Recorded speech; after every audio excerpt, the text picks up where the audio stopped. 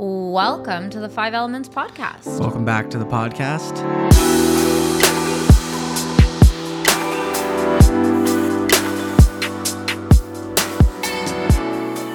We were going to do these weekly, and we failed miserably. Yeah, no.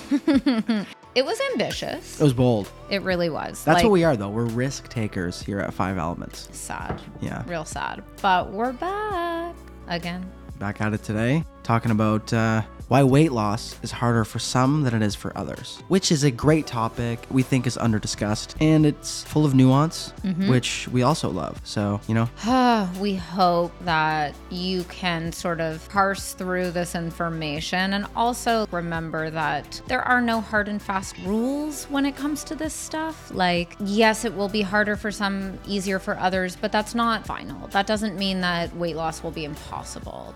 It's not meant to discourage you or dissuade you from like your weight loss efforts. We're just trying to sort of unpack the how and why for some people. It seems kind of effortless. Yeah, and for some people, you can see them doing everything right and nothing's happening, and it's incredibly frustrating. And the reason why we find this conversation to be so valuable is because understanding some of the research behind it, understanding the reasonings why can help bring a more compassionate understanding of your own struggles or someone who you care about's struggles, as opposed to the historical rhetoric of they just didn't want it as bad, they didn't have discipline, etc., etc. That's not really effective in any sense. No. So we want to help bring some light to that and help contextualize this situation. And that way you can also manage your expectations a little bit better. 100%. Because then you know that things might still be trending in the right direction, but you might not see as big of jumps as an average person. Exactly. Comparing your weight loss efforts to someone else's is inherently apples to oranges, and we're going to discuss why that is. Okay. So, first things first, you can support the show. We'll briefly skim through the classic shill of the Five Elements podcast. So, first things first, online coaching, that's the bread and butter of what we do at Five Elements. So, if you're interested in working with us to help with your fitness goals, whether that be body composition related, you wanted to build some confidence in the gym, and you want coaches that operate from empathy and with a client-centered approach, meaning we don't do shit for us, we do what's in your best interest, and we work with you to help your fitness journey take that next step, getting stronger, building muscle, building confidence, anything. And building healthier relationships with yourself 100%. and with food. That is something that we definitely focus on with each and every one of our clients. Totally. So that's the one way you can support the show. You can apply through our website. The link will be in the description. You can also leave a review or share the pod with some friends. That's the biggest way this will grow. Absolutely. If you find this valuable, we ask that you leave a review on whatever platform you're on or just share. And lastly, you can subscribe to our free newsletter where we do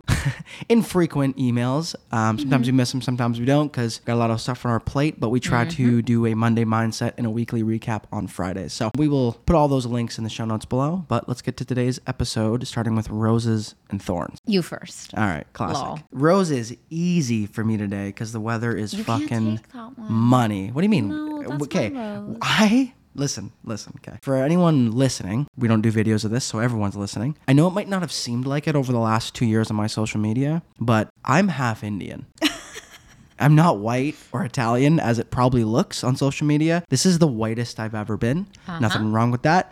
But my skin has been craving that melanin to express itself for years now. And every time the sun touches my skin, my N of 1 data is that I become 1,000% happier immediately. Dylan is also significantly impacted by seasonal affective disorder. 100%. Is it disorder or depression? I don't know it's anymore. sad both Sad, ways. Sad. but yeah, it I is get, your boy full-blown gets depression. sad. I get sad. The moment the sun comes back out, he is a completely different person. Did you just say fucking on this wholesome family values driven podcast?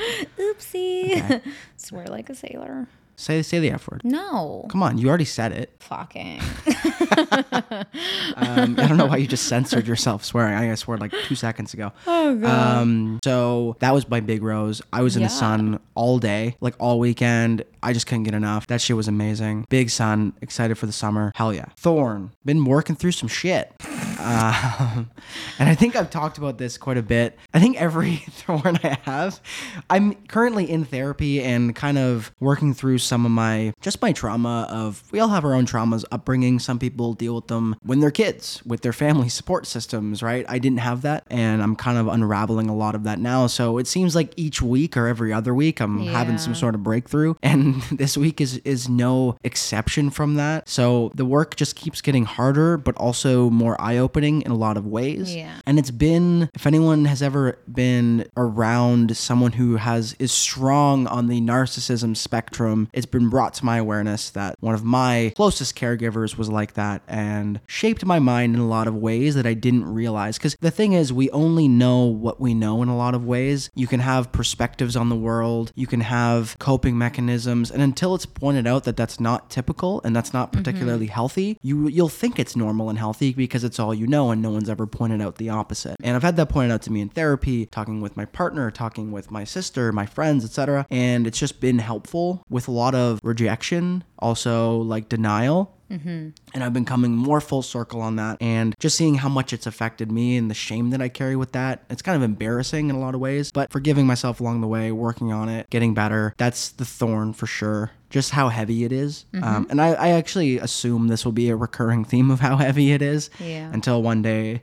the lightness comes through. So that's my thorn and that's my rose, but the rose is so good. So good. The rose, it's the rosiest of roses. Oh my God. Okay, so my rose is, I have to change it now. You can say the weather. No, I can do better than that. My rose is actually gratitude for you. Okay, I'll take that all day. Okay, so tell me how good I am. You're amazing, but thank you. I feel really grateful to be in a relationship with somebody who pushes themselves to grow and lets me push them to grow and who pushes me to grow. I feel so grateful to feel very supported. And like historically, I've not had that in relationships. I haven't really had many healthy relationships in my life, and I'm a big culprit in that for sure. But I haven't picked the healthiest dynamics for myself, and it's really nice to sort of feel both free and held in our relationship. All right. That gives me such a sense of joy and gratitude. Yeah. But it's been a hell of a battle to get there. Absolutely. Oh my God, it's a hell of a battle on some days. Yeah. And I think that's some I don't think that's talked about enough with relationships. It's very romantic and Hollywood-esque. Yeah. But the best relationships I know are ones where both people look back and say, that was a grind and it was worth it. But there were days where I questioned it. There were days where I wasn't sure. There were days where it was like, wow, this is really hard. And at the end of it, you're like, it was worth it, right? And I think another thing is like, and I say this to you all the time, I'm like, I have a hard time having a relationship with myself. Yes. So, and I think some of us we think that a relationship with someone else will cure it. And during this work that I've done, I've had to realize that my relationship with myself, it's so cheesy, is always been quite toxic in a lot of ways and not healthy. So it would be very unfair to expect that I could have a very healthy relationship with someone else when I can't even have one with myself. And that's something that's part of that work, is like working on yourself, literally working on your relationships with others and building up that practice of what it's like to ask for help and like give help in a way that doesn't benefit you at all. And asking for help in ways that doesn't actually benefit someone else. Like they just want to be there for you. Yeah. And I've had that where I think I talked about it on the podcast. I asked my grandmother if she could take me driving because I was getting my license back. And in my mind, I was so conditioned to think that no one will ever help you unless you can offer something back, that I was like, I gotta find a way to make it worth her while. I'll take you to Costco or I'll do this. And that's just not how it is. Like, she's like, yeah, any day, let's do it. Yeah. And same with you. Like, I'm like, how do I make it worth Sam's while? How do I like bribe her into it? And if it means something to me, you'd be like, yeah, let's do it. Maybe not all the time. Yeah. You have your own boundaries, but realizing that. Yeah. And I mean, I think the point of difference in an unhealthy dynamic versus like a healthier dynamic would kind of lie in, like, I want to say that love is enough and it's not, but we have a foundation of love and we also always show up. We never stop trying. Yeah. Even on the bad days, even when it feels like I wouldn't say I always show up. you're still here. That's I know, you but always I showing think, up. but there's almost like a invisible way of like just having your body present. I can do that, but I think historically I've struggled with, and I've gotten a lot better at being there but not being there, like showing up but not being supportive, not being loving, being a little bit vindictive, being petty. Like, Yeah. I was really taught how to be petty very well and cold, Yes. and I've gotten a lot better at that. in showing up, where it's like, even when I want to be like cold and mean, it's like, no, love harder on that day. Cause it's easy to love someone on a honeymoon, right? 100%. But what I was saying was that we still always show up. Even if we don't show up in the moment, we show up for each other after that. So I don't know. I feel grateful for you and for what we have. And yeah. And then my thorn. So I was recently diagnosed with ADHD, and I completely understand that a large part of my neurodivergence is the feeling of overwhelm. I am no stranger to feeling overwhelmed. And I know that, again, like part of my neurodivergence, that's my homeostasis. I'm always overwhelmed. However, adulthood has been particularly overwhelming for me, especially in this like season of life. It's hard not to feel overwhelmed. It's hard not to feel overwhelmed with aging family members and the conversations around, end of life care. It's overwhelming to discuss, my mother's ailments and her health and where that's going, and surgeries and this and that. And then there's like buying houses, there's, running a business, there's your own personal shit. Just, it feels like being an adult is so overwhelming. And I think a part of that is my neurodivergence for sure. But I think a part of it is genuinely overwhelming. I see other people. It's hard as hell. Yeah, like adulthood is overwhelming. And I hear this from a lot of people. It feels like I'll never have it fully figured out. It feels like I'll never be a fully formed, competent adult human. And it, to me, sounds like we're all waiting for the end of the finish line where we can say, I finally made it. I am a competent adult. I don't know that there was ever like a stagnant place where you're supposed to get to, where it all just flows and it's easy. And being an adult feels like you've mastered it. I don't think anyone ever gets there. No. I think that's the opposite of growth in a way. You should never reach like this place of, I made it. You always want to be moving forward and growing, but I don't know. It's been daunting. It's been hard. It's been so overwhelming. And it's left me with less resources. It feels like I have less to give recently, which is so frustrating for someone who prides themselves off being, the epitome of human giver syndrome. And then in the same breath, you got to do what you got to do to take care of yourself and realize that when your resources are limited, it's okay to pull back. So that's been really hard lately. But well, I think a lot of like the ways in which we would have done that historically were just decimated during the pandemic. Traveling is it's honestly doable now, but it's a little bit less accessible from a financial perspective in a lot of ways. It's more complicated. There's more friction everywhere, and that's going to make it more complicated to do the things that give back to you. And we talked about this the other day at dinner. Like, that's one of the things where it's like, you know what, before the pandemic, if you had the means and privilege to do so, it was always like, I could just book a flight at any point and go do something. You know what I mean? And now it's like, I have to get my tests. I have to do this. I have to do that. I have to make sure. And it's just, we're all so I'm very scattered. Yeah. And even now, like, there just seems to be more friction along the way. And when it was, social distancing has eased up, but COVID's still here. Some people think it's not, but no, it is still here. So we're still worried about that. And it's, just the outlets that we had are, especially during the winter in Canada. Holy shit, that was tough. Now that it's nice out, like we went to a park last weekend. We just walked around for like 6 hours. And I was like, man, and I forgot about work. But when you're stuck in your home and you work from home, it's hard to forget about work when you're in your workspace all the time, 100%. Kind of stuck. So yeah, that's going to be a tough challenge and go ahead. But to your point, like being an adult is really hard, and you never make it. I remember being a kid where I was like, oh, when I'm 18, I'll be an adult and I'll have it all figured out. I know. And then I was the worst 18-year-old pisshead out there. Honestly, it's really challenging. And I'm having a hard time because, most women I find suffer a little bit from human giver syndrome. Yeah, it's a very sociological component. Yeah. And I definitely have some of that for sure. And it's interesting because you need to sort of shift the goal from finding validation and always giving and sort of reframe it as, but what if I get to shine as my own self? True. Which you can't do if you're just depleted. Yeah. Totally. It was my sister who said to us, joy is like a radical act in times of suffering. Yeah, it is. Right. And I really appreciated that because with everything going on in the world, and I could literally name 1,000 things. Yeah. It's easy to be like, why do I get to enjoy anything? Why do I deserve to have joy while there's things going on in the world that are unspeakable? Right. And it's like, but you still have to enjoy. You can't show up for your community if you're just depleted and burnt out and resentful of the world. You have to toe that line of still being involved, but protecting yourself to enough of a degree that you can show up in the world to be the person you want to be, which is I find right now is a really tough line to toe. It really is. I find that because we're in such privilege, right? We live in privilege. We are just by way of living in Canada or North America, or the more privileged places in the world. Like, you have a privilege that a lot of people on this planet don't have. Yeah. You have access to clean drinking water. Well, that's not all Canadians, like you and I. Yeah, but I mean, and then it extends out from there. Like, there's so many privileges, and it can almost feel like, well, why do I deserve joy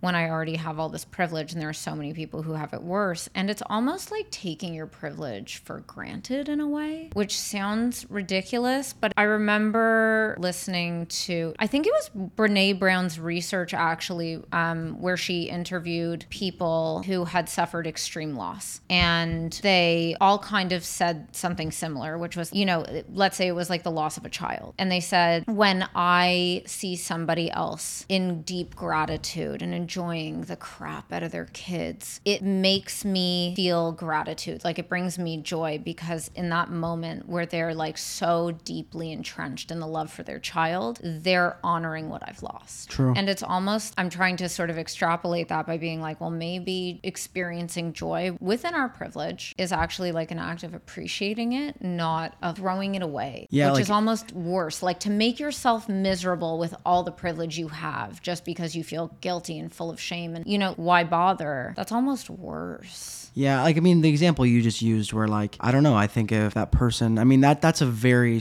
emotionally healthy person to have that, right? Yeah. To go through that and to see someone with their children and actually feel grateful that, like, they're with their child right now. Like, I'm not going to excuse it, but I would totally understand someone being just so hurt they can't even see past it. I'm like, listen, I have no idea what loss like that feels like, but I feel that though. Yeah, I get that too, right? I feel that even when I see you with like your grandmother. True, because you don't have yours. Yeah. Yeah, no, I get that. It makes me like grateful. It makes me appreciative that you can honor. It's almost like you honor my pain by loving her more. True. Yeah. I get that. It's beautiful. Okay. So, a little heavy. It's like 25 minutes. Okay. So, what we're going to talk about today in the actual episode is why weight loss is harder for some than it is for others. And laying out a little situation here. Anyone who's ever embarked on a fat loss goal or a weight loss goal, they may have been doing all the right things.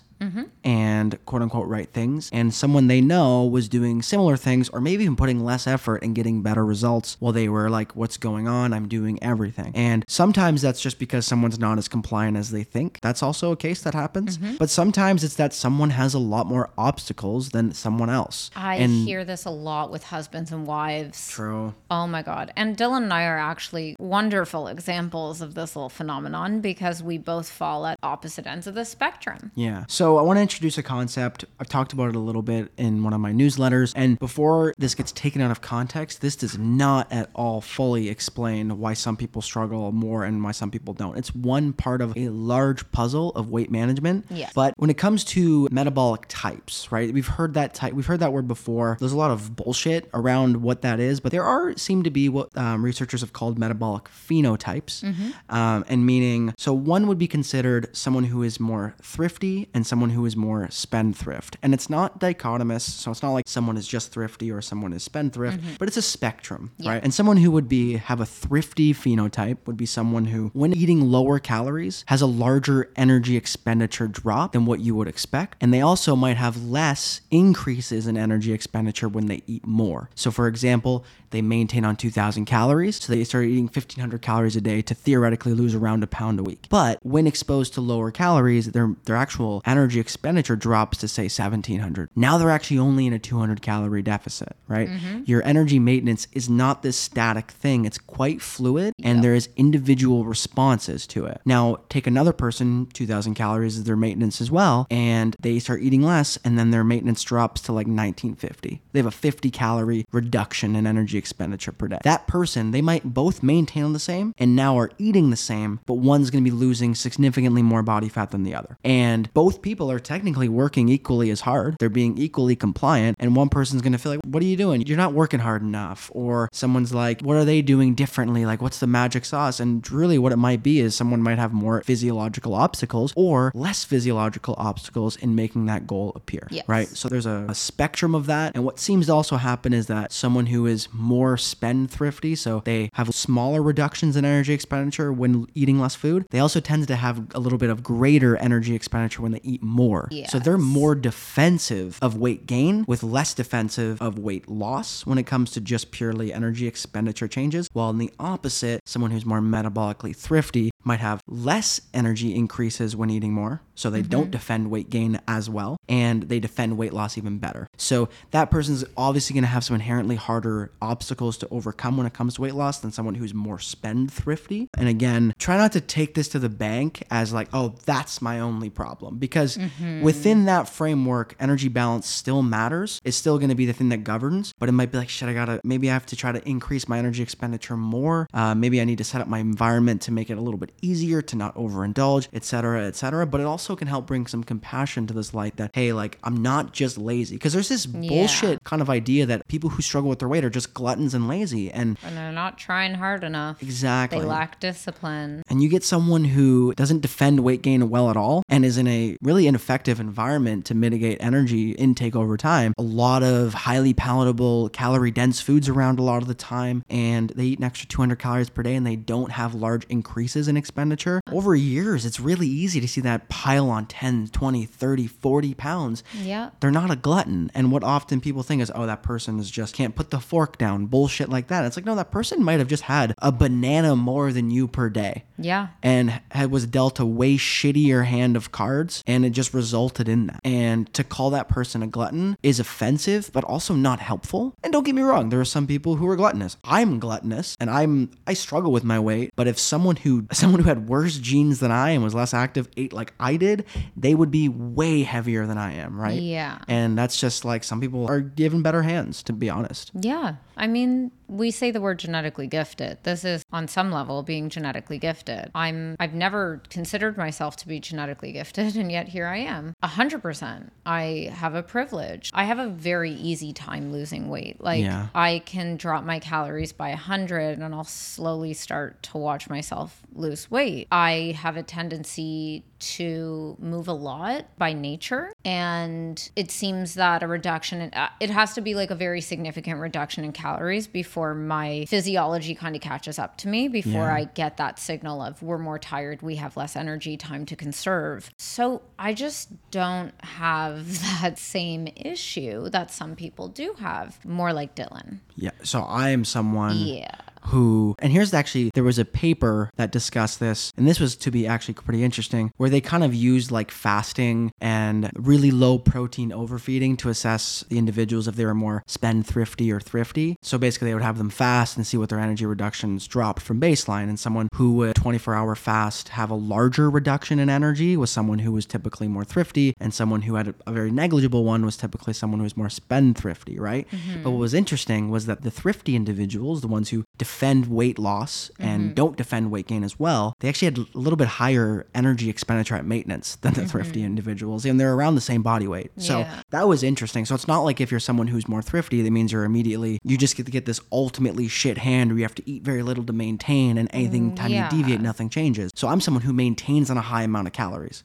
But my maintenance calories is actually a pretty large range, because I tracked for so long. It's pretty much anywhere between 31 to 3,600 calories per day I seem to maintain on, which is wild. That's a large range. And that was from the data I got from Macrofactor. It was just kind of all over the place. But if I wanted to lose weight and I thought I maintained on 3,500 calories, which I will maintain my weight if I eat 3,500 calories, which sounds like a lot to anyone listening. I'm a big guy and I move a lot. But if I start eating 3,100 calories for a couple weeks, nothing really happens. Like maybe a little bit of movement, but not as much as I would have expected. And when I started eating like 28, I saw more change. So it took a larger step to get out of that energy deficit than I would have liked, but I get to eat a lot in general. So I'm not just stuck in this shitty cycle. But someone like Sam, if she dropped by 250 calories, she'd probably see half a pound a week consistently. Yeah. Right? Where if I drop by 250, probably not. I might even see more.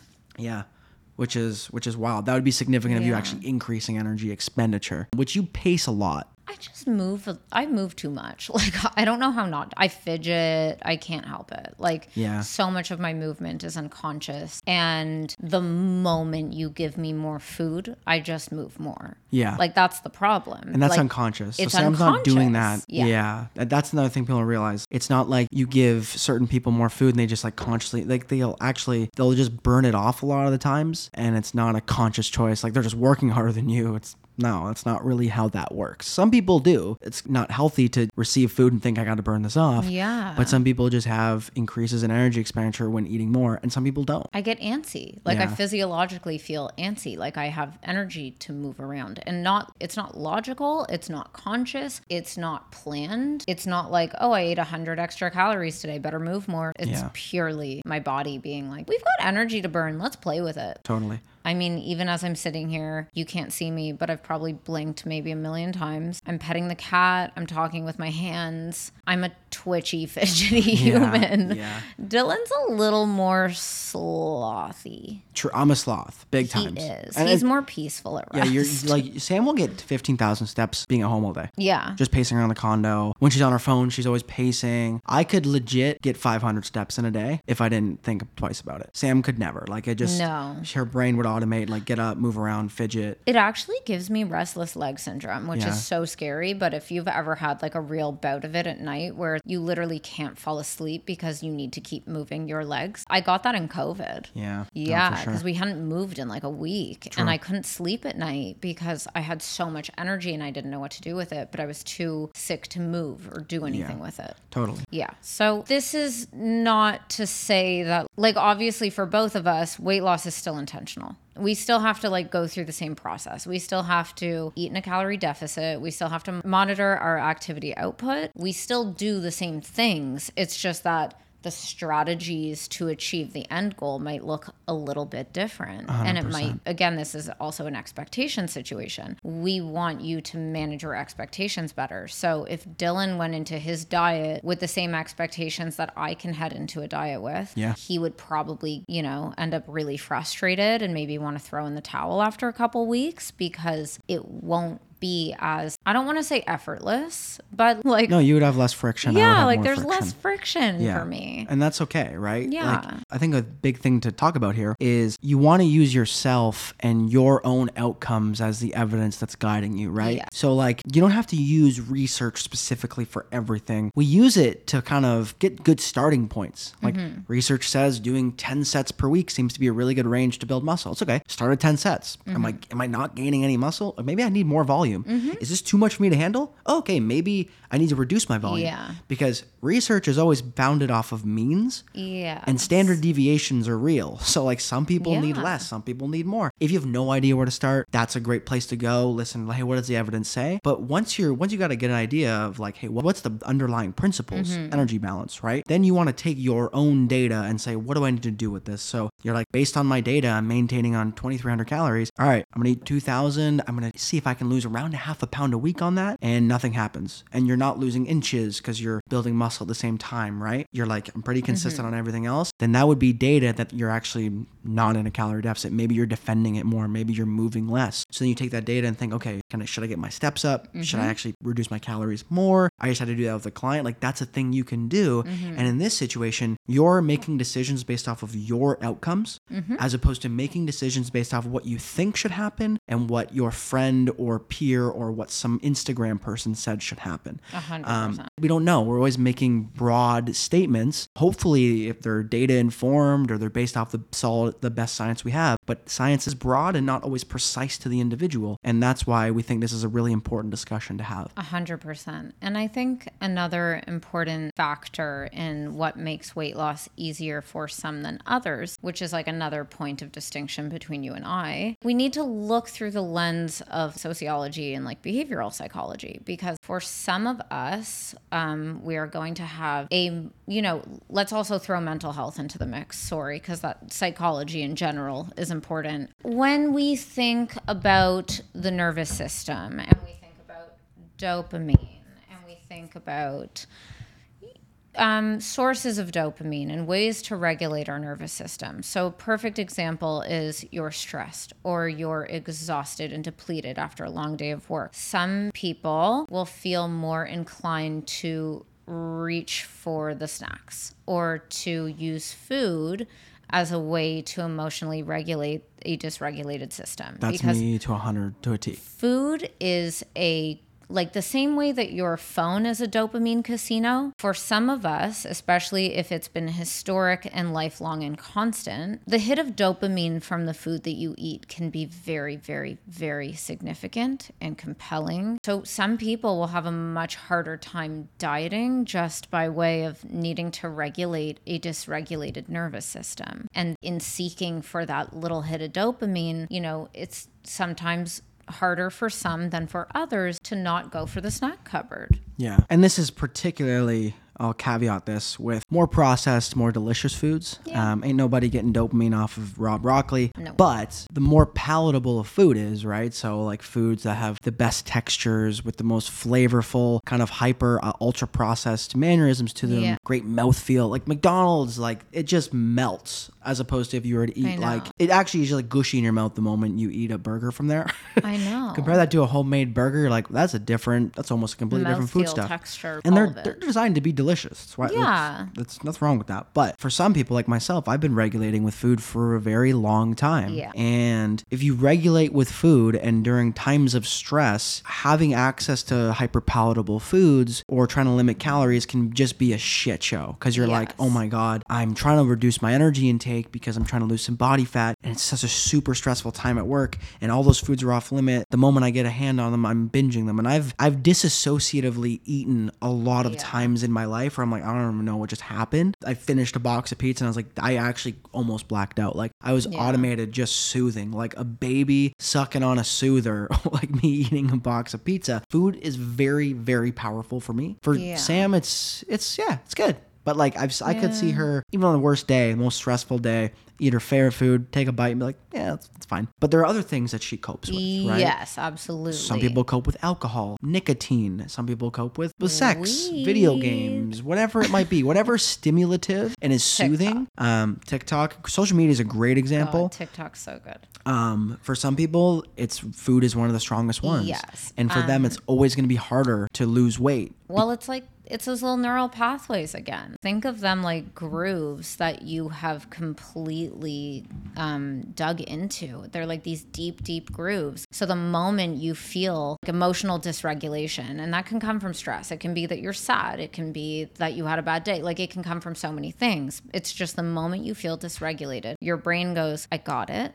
I know exactly what we need to do next to alleviate this uncomfortable feeling. And because it's so historic, it's so convenient, it's been done so many times before, your body can't help but go right back there. Yeah. So this is where, therapy can be really helpful in working on these habits because it is a habit. It's a behavior that is unconscious and automatic. And that means that if you want to curb it, you might need to learn how to regulate a dysregulated nervous system in more productive ways that can help you get to your goal, not take you further from it. Yeah.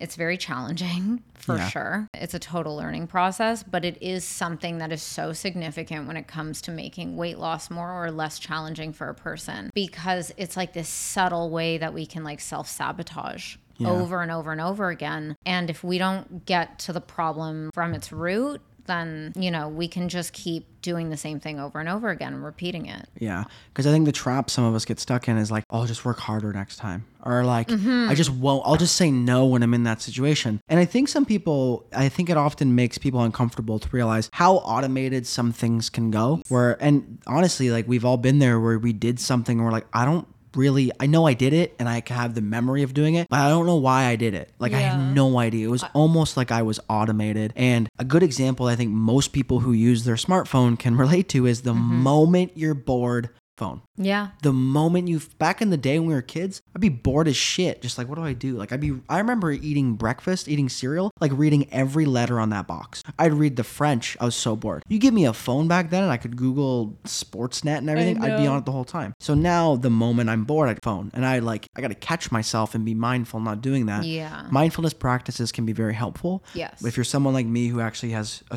history of some disordered patterns around eating and coping, then therapy or whatever mental health access you can get is probably a really good idea to unpack where that comes from. Mine was very rooted in some of my traumas from my early childhood that were unresolved. That might not always be the case. It might just be a pattern that you have. When you're uncomfortable, you go to food. We all have our shit. But if that relates to you, that's another thing to keep in mind when aiming to lose weight. It might be harder for you. You might have more obstacles there. And it doesn't mean that you lack willpower. It means that, you know what, you have a choice. Someone else has a choice. Sure. But there's weight to those choices. And your choice there now is way more heavy than someone who has a very minimal relationship with food emotionally, and also maybe has an easier time losing weight and less defense. Like, comparing you to that person is a really unhelpful activity to do, because it'll probably make you feel broken, like you're pathetic, like you just don't have willpower, and it's just not the truth. Like, there are all these invisible obstacles that you don't even see that you're having to hurdle. Yeah. It's like running 100-meter sprint, and that person has no hurdles. You have 80, and then they finish first, and they're like, what's wrong with you? You're so slow. It's like, well, yeah, you had a clear 100-meter sprint, and I had 10 hurdles along the way. I know. It can be so frustrating and so challenging. And I mean, even within my immediate family, like I saw this happen, right? I've seen my mom complete so many diets. Like, she has been successful on so many diets, but her metabolism not so great. Truly, she doesn't have to eat that much to gain weight. Her activity output has been limited by way of her physical problems. And she was never really able to get to the root of the problem, right? Like, she emotionally regulates with food in a very significant way. And she knows that. But it's a very challenging problem to live with, especially if you don't have the resources to like unpack it with somebody, or if you're unable to sort of control your environment a little bit better, because that is going to make a big difference. The food that you have surrounding you and available to you is going to make your life either more or less challenging when you're dieting, especially. So it's important for you to like really gather data about yourself. Be curious and be a detective on yourself. Gather all the data when you go on a diet, or when you're sitting at maintenance, or even if you're in a surplus. All that data is very valuable. It teaches us like what works for you, what doesn't work for you, and how to move forward and how to achieve the goal that you want to achieve. No, totally. So I had a question. Yeah. Say you and I were sitting here and there was a bowl of chips on the table. Yeah. What would your mindset or inner dialogue be around that? Or would you even care?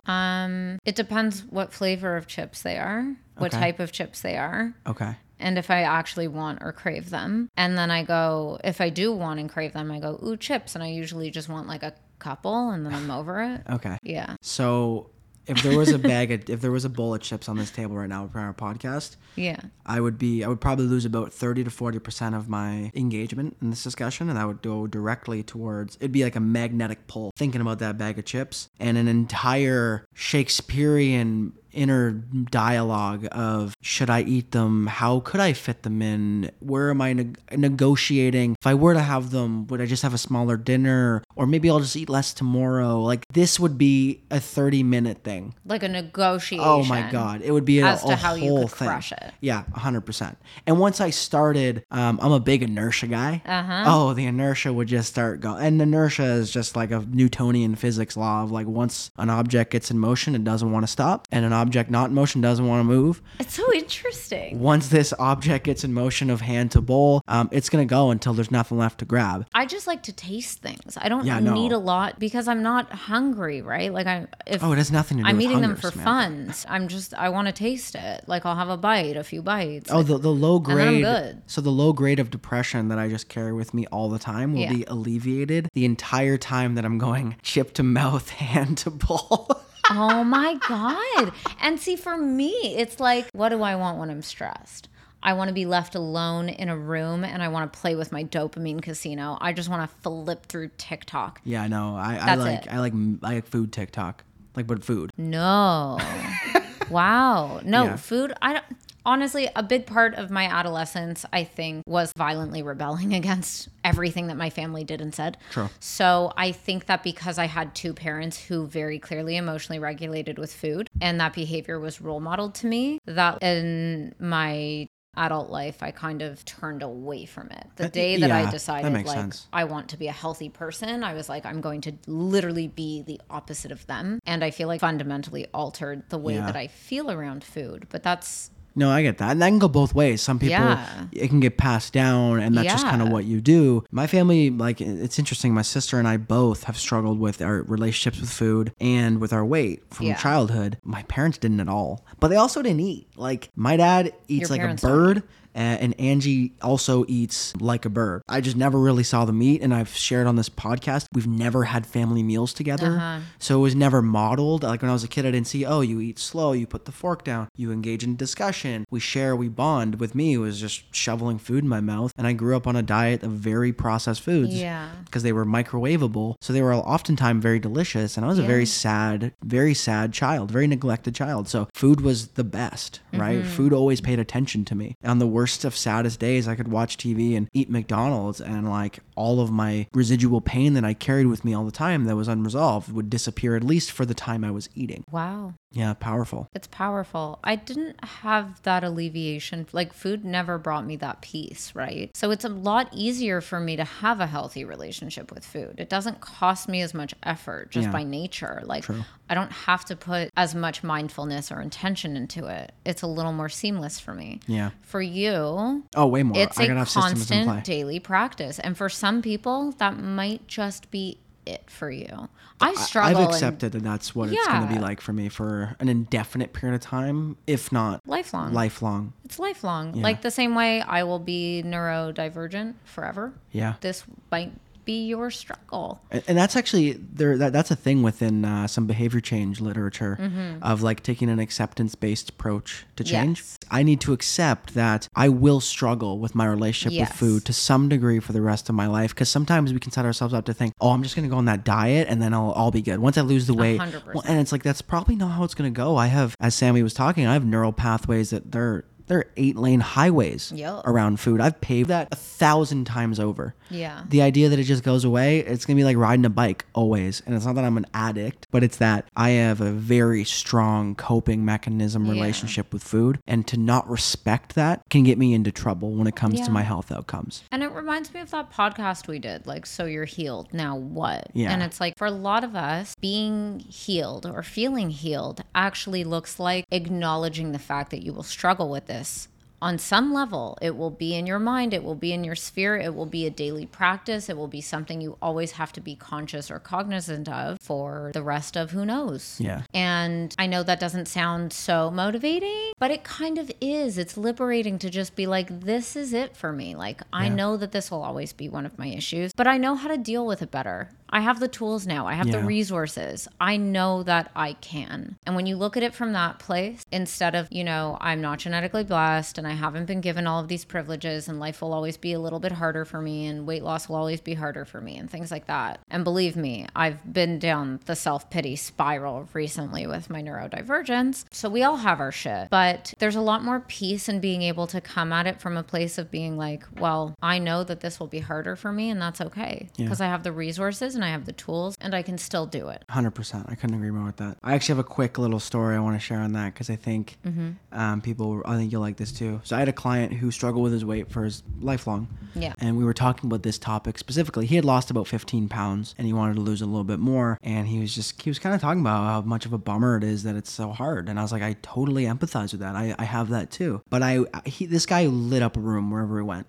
Yeah. Everyone, he knew how to talk to anyone. And the gym I was at, he actually knew more people at the gym than I did, and I was working there. Like, he just knew people by their first name. People remembered him. He was a lovely human being who could command a room wherever he walked in. And he didn't command it in like this like toxically alpha way. It was just through being a kind human being. People were like, I want to be around that guy. He's just good vibes. And I was like, have you ever thought about the fact that there are some shy people and socially anxious people that see you and think, oh my God, my life would be so much better better if I could do that. They don't give a shit about your weight. They genuinely envy how you carry yourself and the confidence you have when you walk in a room. And he was like, yo, I never thought about that. 100%. I'm like, dude, you're gifted in that. Absolutely. And you're not going to be gifted in everything. And we always compare. Like, someone might look at me and think, oh, I wish I could do this. Well, I might look back at them and say, man, I wish I was as indifferent to food as you were. I wish it was as easy for me. And we're comparing that. And it's like, we can't all be gifted at everything, but we are all gifted in something. Yeah. And knowing that limitation and thinking, hey, like, that's going to be a really tough struggle for me. And I can accept that. Yeah. And I can put in places and systems to make it not require so much willpower. That's way more effective than thinking I just need to have more discipline. Absolutely. It's such an uphill battle, like so Sisyphean, when you don't have this knowledge behind you. You know what I mean? Like when you look at it through the lens of, I just need more discipline. I just need to white knuckle it a little bit harder. But how's that working for you? Has it worked for you in the past? Because I know I've tried to white knuckle my way through a lot of shit in my life and it did not work very well. And in that case, your role models and your guides should not be people who can do it easy, right? If you struggle with managing your weight and because you emotionally regulate, you have a hard time with this, maybe you're not like naturally inclined to be in the gym and be really active. You're just not someone who cares about it. You can get your steps in, you can get some workouts and whatever. Your role model and who you listen to for guidance probably shouldn't be someone who's never struggled with their weight and is just like has no struggles with being active and loves the gym. They might be good inspo, right? If you want to have that. But if that were to be your coach or if that were to be someone you were working out off of, not a great idea. Having someone who is more empathetic or a figure who's way more relatable to you is probably a better idea. If someone who's really cared about their physique listened to this podcast, I'd be like, this isn't your podcast. Like this is a podcast is not about developing the best physique. I go to Renaissance Periodization, listen to a Mike Israel podcast. I love that guy. I go to him to learn about that. I'm not the guy to go to for that. Neither is Sam. Like we have a different approach to who we really help. And that's okay, right? But if you're looking at the influencer with the quote unquote perfect body and never struggles as your guidance, but you're not at all that, you're setting yourself up to feel like shit in a lot of ways. 100%. Yeah. It's something that I see a lot on Instagram that bothers me so much because a lot of women do these what I eat in a day posts and those can be so problematic. The subtle inference at the beginning of each post when they start the reel usually by them lifting up their shirts to show off their abs. Which subtly infers if you eat like me, you'll look like me. They might not even know. And they do it at the beginning of their training videos too, to be like, if you train like me, you'll look like me. And here's the truth. You can train like me and you can eat like me and you're still not going to look like me. I could train like Dylan and eat like Dylan and I still wouldn't look like Dylan. Imagining if you ate like me. Ew, I could never. Oh my God. I could never. That'd be wild. I would love, actually, you should eat my entire diet for one day. I would puke if I had to eat that much. Like, oh my God. But yeah, like you're not going to acquire somebody else's body, somebody else's bone structure, somebody else's metabolism, somebody else's composition by way of doing what they do. Like that's never going to happen. What you can do is what works for you. 100%. What works best for you. A program designed for you, a nutrition plan that caters to what you like and what you need and where you're at. And that's like the beauty of coaching, like the individualization. That is the beauty of intaking all of that data and being a detective to yourself, because now you can actually create a plan that works for you. You can use your own psychology and figure out what works for you when it comes to like your behavior around food. You can do a little bit of digging to assess like, why do I keep reaching for the snack cupboard when I'm not really hungry? All of this data and all of this knowledge is so valuable in figuring out what works for you, because I can't tell you what that is any better than Dylan can, and any better than some random influencer or whoever on social media. You know better. More often than not, because you know your body. No, I couldn't agree more with that. So I think that's a good place to conclude it. Yeah, this went way too long. That's okay. Meh. Yeah, this was a good conversation, and a lot of things to share. And I think it's unique because you and I are actually on different spectrums of kind of the concepts we talked about. Totally different ends. So just to conclude, weight loss will be different for everyone. If you see someone struggling while you're succeeding, getting on that high horse is a really bad idea. Support, curiosity, all those things are far better. And then the opposite is true too. So if you're struggling and someone else is succeeding, it does not mean that they're inherently working harder. You guys might have different obstacles. Comparing apples to oranges gives a very unhelpful answer. So Absolutely. It'll be different for everyone. And if you have any questions about this topic, shoot us a message on social media. You know where to find us. Join the Facebook community group, etc., etc. So just a reminder, if you want to support the show, online coaching is available. Link will be in the show notes, newsletter, subscribe to that. And then, of course, share the pod, leave a review, tell people how amazing our rants are that go 25 minutes to start the episode. I'm sure y'all appreciated that. I know. It's mind-blowing. I kid. I love. Thank you for listening. Cheers.